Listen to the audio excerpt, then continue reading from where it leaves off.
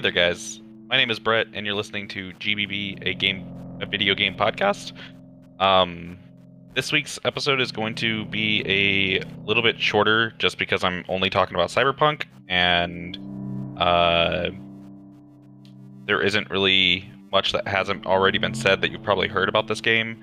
I just kind of wanted to do my take on it because I've been playing the game and I haven't gotten very far in it yet. I haven't completed it. I'm still towards the beginning of the missions. And I wanted to give my personal thoughts on it and just talk about a little bit of the controversy. Um, Starting with the fact that I personally have been enjoying the game for the most part. I think that the story is really good. I think that the world is super pretty and graphically it is really impressive. Ray tracing looks really good on it. DLSS looks really good on it. I am playing on a PC with a 2070, but I still have a lot of issues with this game because of all the bugs. The beginning gameplay until you're like level 5 or 6, there's not much to do like that. Not much that I enjoy personally of the gunplay. I feel like the gunplay is really, really weak in places. I think that the abilities aren't as impressive, but they make the gunplay a little bit better and more enjoyable. And some of the side quests are just kind of questionable, along with the things to do in the city. A lot of what was promised for this game isn't in, and wasn't like everything that was shown is not what the game actually is.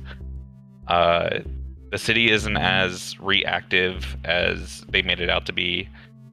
Honestly, the NPCs are terribly scripted. They pop in out of nowhere. There's a lot of bugs that make things just glitch out at no specific time. There's a really good video by the Act Man showing off just a bunch of different bugs and glitches and things like that that are kind of crazy that it passed a QA state and even got onto the platforms at all.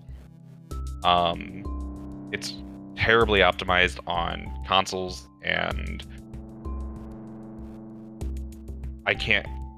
it's honestly crazy.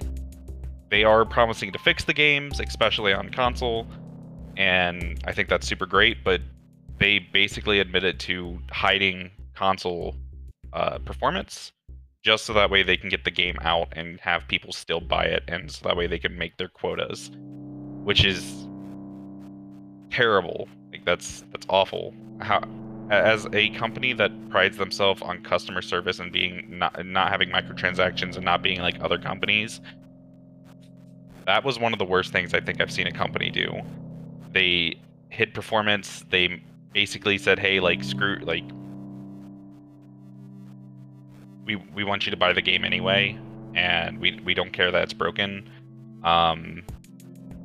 It just doesn't seem like the game was ready to be released, and I don't know if it was released because of a shareholder thing or if it was released because of fan reaction to it being pushed back so many times.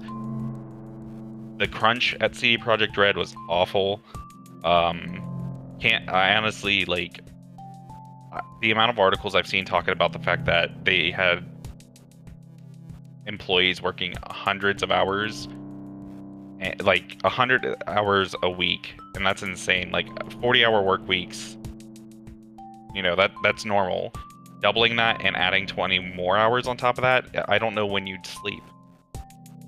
So I can't say I'm going to recommend this game to anyone. I will be doing a complete review of it after I actually finish it, which won't be for a while. And there will be a podcast episode about that. But the main things that I wanted to get into this short little 10-minute podcast episode was just the fact that it's honestly insane that this game even released in this state. Its gameplay isn't as impressive as what they showed at E3 and other gameplay demos. They did upgrade the graphics on PC from the gameplay demos, which is very different from what most companies do. Most companies downgrade.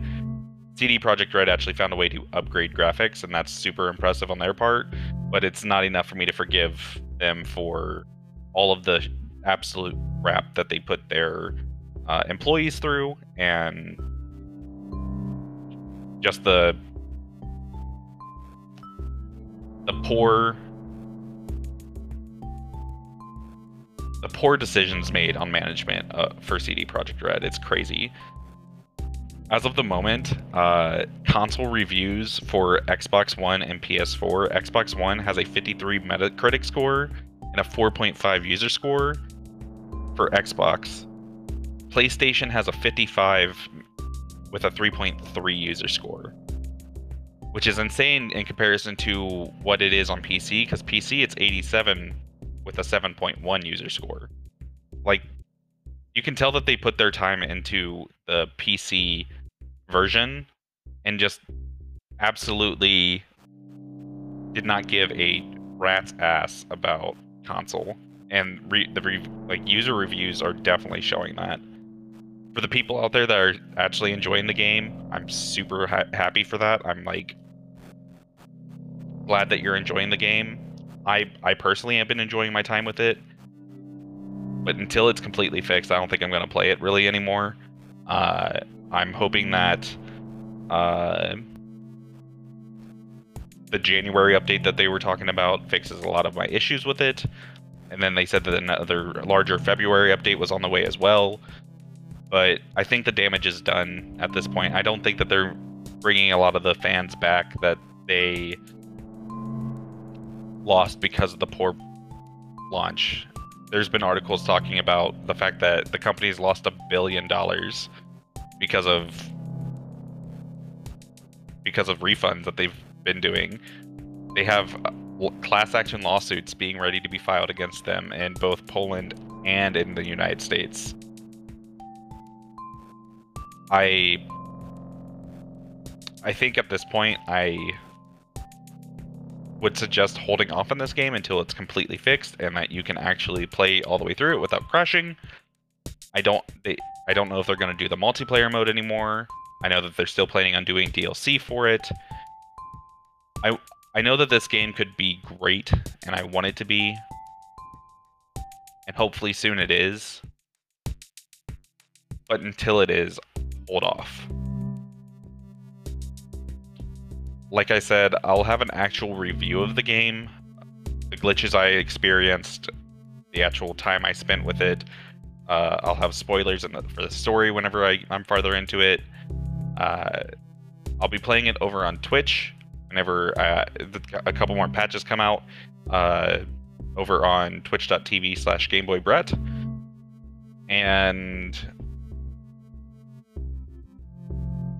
hopefully those patches come sooner rather than later, because I do want to get through this game.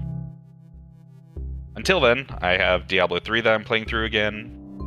I'm getting Fire Emblem Three Houses and finally playing through that, along with Final Fantasy VII. So if this is a game that you're wanting to pick up but are waiting until it's fixed, there are plenty of games out there, and I'm sure you have a backlog. Go through that.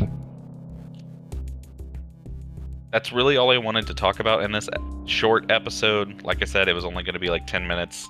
I just wanted to kind of get my thoughts on it, kind of talk a little bit about it, and I'm sure that you all have heard it and seen it, and I'm glad that they're getting pushback on every little aspect, and I think they knew that they were going to. I think they took a calculated risk, but I don't know if they're going to be able to recover from some of the sales. So with that, my name is Brett. You can follow me on Twitch, YouTube, Twitter, Instagram, all that good stuff, all at my handle, GameBoyBrett. And if you want to, you can leave me audio messages and I can listen to them on Anchor.